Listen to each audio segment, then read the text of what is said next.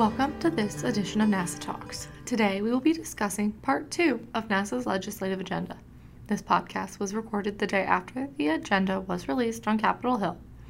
Now let's turn things over to Mike Canning, NASA's Director of Policy and Government Affairs, and Mike Pieciak, NASA's current President and Vermont's Commissioner of Financial Regulation. With that, maybe we can kind of pivot down to the third principle in the agenda, which is fostering capital formation and market transparency. Can you tell us what this is about? Yeah, so this is another item that, for the first time, we're calling on Congress to really examine our public markets, our private markets, and then sort of this in-between, this sort of quasi-public, quasi-private marketplace. There's been a lot of regulation. There's been a lot of statutory change at the federal level trying to promote capital formation, trying to promote small business, medium business, smaller reporting companies, everything up and down the line. But there's really been these sort of competing interests of, keeping companies private longer and also encouraging companies to go public.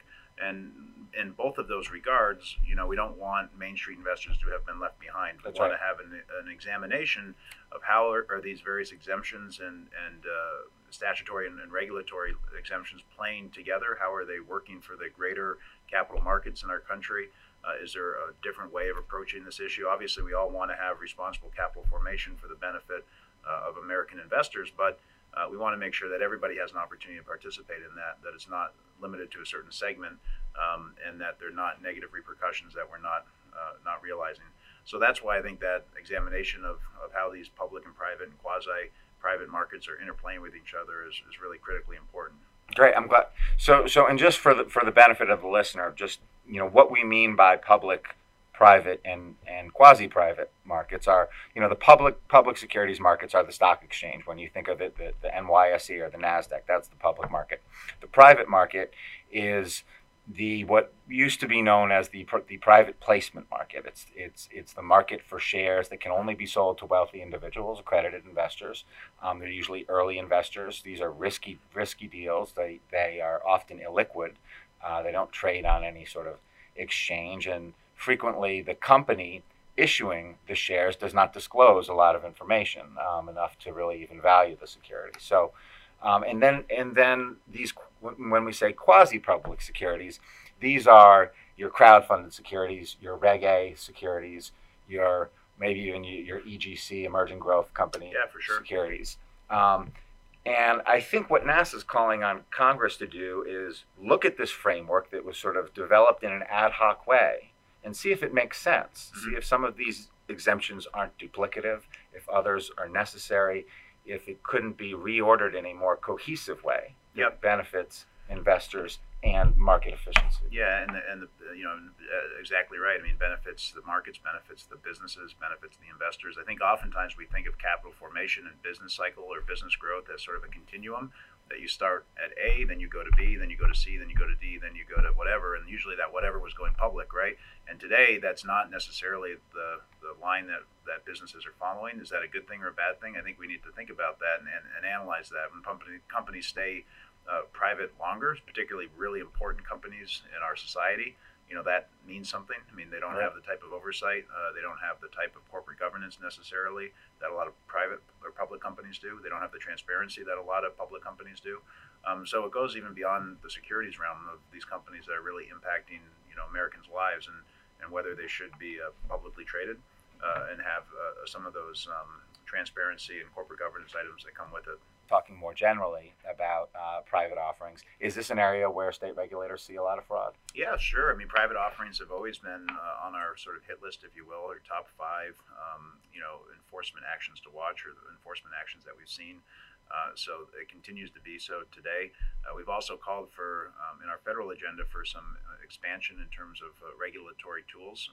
We want to have Reg D 506 filings be pre-filed so that regulators have an opportunity to see them before they are in our marketplace and being offered. We also think it's helpful to have a closing report so that we see how much has been raised from what state and from what type of investor. That will be information that's critical just to understand our capital markets better, but also in terms of state and federal regulators being able to police those markets. So it continues to be a focus for enforcement, and our agenda recognizes that by calling for our authority to have greater oversight, greater tools. Terrific. And then I think kind of closing out this principle, one thing we talk about is modernizing the accredited investor definition. Could you tell our listeners what the accredited investor definition is? Because it's very important. Yeah, it's a very critical piece of this private marketplace, right? So the accredited investor essentially is someone that has either the sophistication themselves or the financial means to, get someone to have this type of sophistication for them. So there's financial standards. You have to have $1 million in assets, excluding your primary residency, or you have to be making over $200,000, I think it is, for 3 years before you're qualified as an accredited investor. So right now there are these sort of, very specific financial metrics for how you qualify to be an accredited investor. They haven't gone up since 1982. That's when the accredited investor definition that we know today came about. So there's some question about, as other folks' assets have grown, as salaries have grown, as inflation has grown, but those definitions have stayed the same in terms of the financial requirements. What does that mean? And we should examine that. But this is not a particularly easy issue, right? I mean, if you're in Vermont and you have $1 million in assets, that is a lot of money. If you're in New York City, maybe it's not quite as much money. And so there are these geographic issues and regional issues that plays into the debate a little bit. But certainly one of the things we've been hearing about is more qualitative measures. This has been something that's been talked about from advocates on a number of different stakeholders, a number of different sides of this discussion about trying to get some more qualitative measures in the accredited investor definition, which I think, it's worth exploring. But again, this is a difficult area to figure out exactly what measures. And when I say qualitative, I mean, for example, if you hold a Series 7, or if you're a licensed attorney, or you have an MBA. I mean, what are those measures going to be? And I think we've all met people that hold a Series 7 or a law degree or an MBA that we wouldn't trust with our money. So it's tough. But when you're talking about qualitative measures, as we've talked about, Mike, I think that's great that they can analyze the risk, but can they withstand the risk financially? I think you have to think maybe you can limit their exposure. You can allow them to invest up to a certain percentage of their income or a certain percentage of their assets, maybe. We've seen these types of caps be employed in other contexts recently in capital formation. So I think we're eager to have this discussion, but I think we need to, again, at the basis of it, think about, can the person sufficiently analyze the risk, and can they withstand the risk of loss? Right. Those are the two, the two imperatives for being an accredited investor. Yeah. You're sophisticated, and you have the ability to withstand loss. Under the current regime, we kind of are allowing income and net worth to be a proxy for both of those things. We're not looking at actual sophistication, which results in some people being excluded who maybe should be included, and conversely, some people being included who maybe shouldn't be, such as, say, a retiree, someone who's qualifying by virtue of a retirement nest egg that's $1.2 million. Someone that's had an inheritance that doesn't have the sophistication or the wherewithal. The millennial generation, right, that's standing to inherit trillions of dollars of wealth, and they think they're financial experts, and they're not, unfortunately. But they're susceptible to these bad decisions, bad actors. Exactly. All right. Well, we could chat about this for longer, but I do want to keep us moving. And so, our final principle of the agenda this year is ensuring investor rights in a 21st century marketplace. What does this mean? Yeah, so, this is last but not least, because these are really important items here. We talk about securing investor choice, and mandatory arbitration has continued to be an issue, a primary issue for NASA for a decade. Many contracts, if not the majority of contracts, if not the vast majority of contracts, include mandatory arbitration clauses between financial professionals and their clients. We want to eliminate that behavior, eliminate that ability to do that, because we think investors need choice when it comes to how is their dispute going to be resolved. Certainly, our survey information indicates that investors want choice. This has been a long-standing item, like I said. So again, including more transparency, including choice for investors in resolving disputes with their financial professionals is a key point. And these are these are mandatory arbitration contracts that investors are required to sign before there even is a dispute. Yeah, right. Before exactly. they even before there's a dispute, before it's, the facts and circumstances are known. Yeah. They're just waiving, Exactly forced right. to waive their right. And they may never have a dispute, but when the dispute comes and you decide, geez, I really would like to have a trial court in XYZ state or bring this to XYZ place, I mean, you don't have that option. I mean, you're forced into the mandatory arbitration process, which has its ups and its downs, but certainly investors should be able to make that informed decision when a dispute arises. Maybe they want to go the arbitration route, but that shouldn't be mandated. This is an area where Congress was also close to legislating in the Dodd-Frank Act. Dodd-Frank included a provision that gave the SEC the authority to limit, condition, or outright prohibit mandatory arbitration, pre-dispute mandatory arbitration clauses. So that's a very important part of this principle.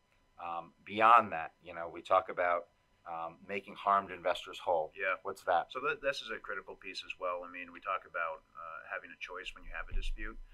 This is when you've had a dispute, and then at the end of the day, you've been awarded a judgment because you've had a loss, and so you've gone through the arbitration. Yeah. You were forced to go on arbitration. So you went through your arbitration and you won. Yeah, you won. You were great. You had a great day at the arbitration and you got your award. But when it comes to getting those awards paid, you're left holding the bag. They don't get paid. They go unpaid. How often do they go unpaid? Yeah, it's a pretty significant amount of the time. 27% of the time between 2012 and 2016. In 2017, 36% of the time these arbitration awards went unpaid. And that is a staggering loss when you total it all up, just under $200 million of loss to investors. So a really significant number, both in terms of how often they go unpaid and the aggregate amount as well. Basically a third of these awards. Yeah, right. So it's a serious issue. That's we've been, again, this is another issue we've been advocating on for quite some time. I think there's some interest. I mean, certainly FINRA, this goes, it would be remiss if I didn't say that FINRA has taken this issue seriously in the recent past, and they've made progress, and they've remained committed and focused on it. And there's a lot of different ways to get there at the end of the day, but we need to keep the momentum up on this issue and try to think how we can mitigate this and how we can prevent unpaid awards in the future. Couldn't agree more. So in the minute or two we have left, which of these priorities are you sort of most excited to work on this year? Yeah, so I'm excited about a lot of them. I'm excited that they're actionable items. I'm excited about the millennial issues. I'm excited about issues related to cybersecurity, financial technology, and I'm also excited about a lot of these bread and butter investor protection issues that I think have a lot of momentum this year. I'm hoping, I think our agenda not only is actionable in a way maybe it hasn't been in the past, but I also think it's achievable in a way that it hasn't been in the past, and looking forward to accomplishing a number of these important priorities. Well, I'm looking forward to working on those with you. Great. Mike Pieciak, thank you for joining us for this episode. Yeah, thank you. My pleasure. Excellent job yesterday on the Hill. Thank you. Thank you to you as well. Thank you both for discussing the second part of NASA's legislative agenda. Make sure you tune in next time for more NASA Talks. To read NASA's complete legislative agenda or for more information on safe investing, please visit us at nasa.org.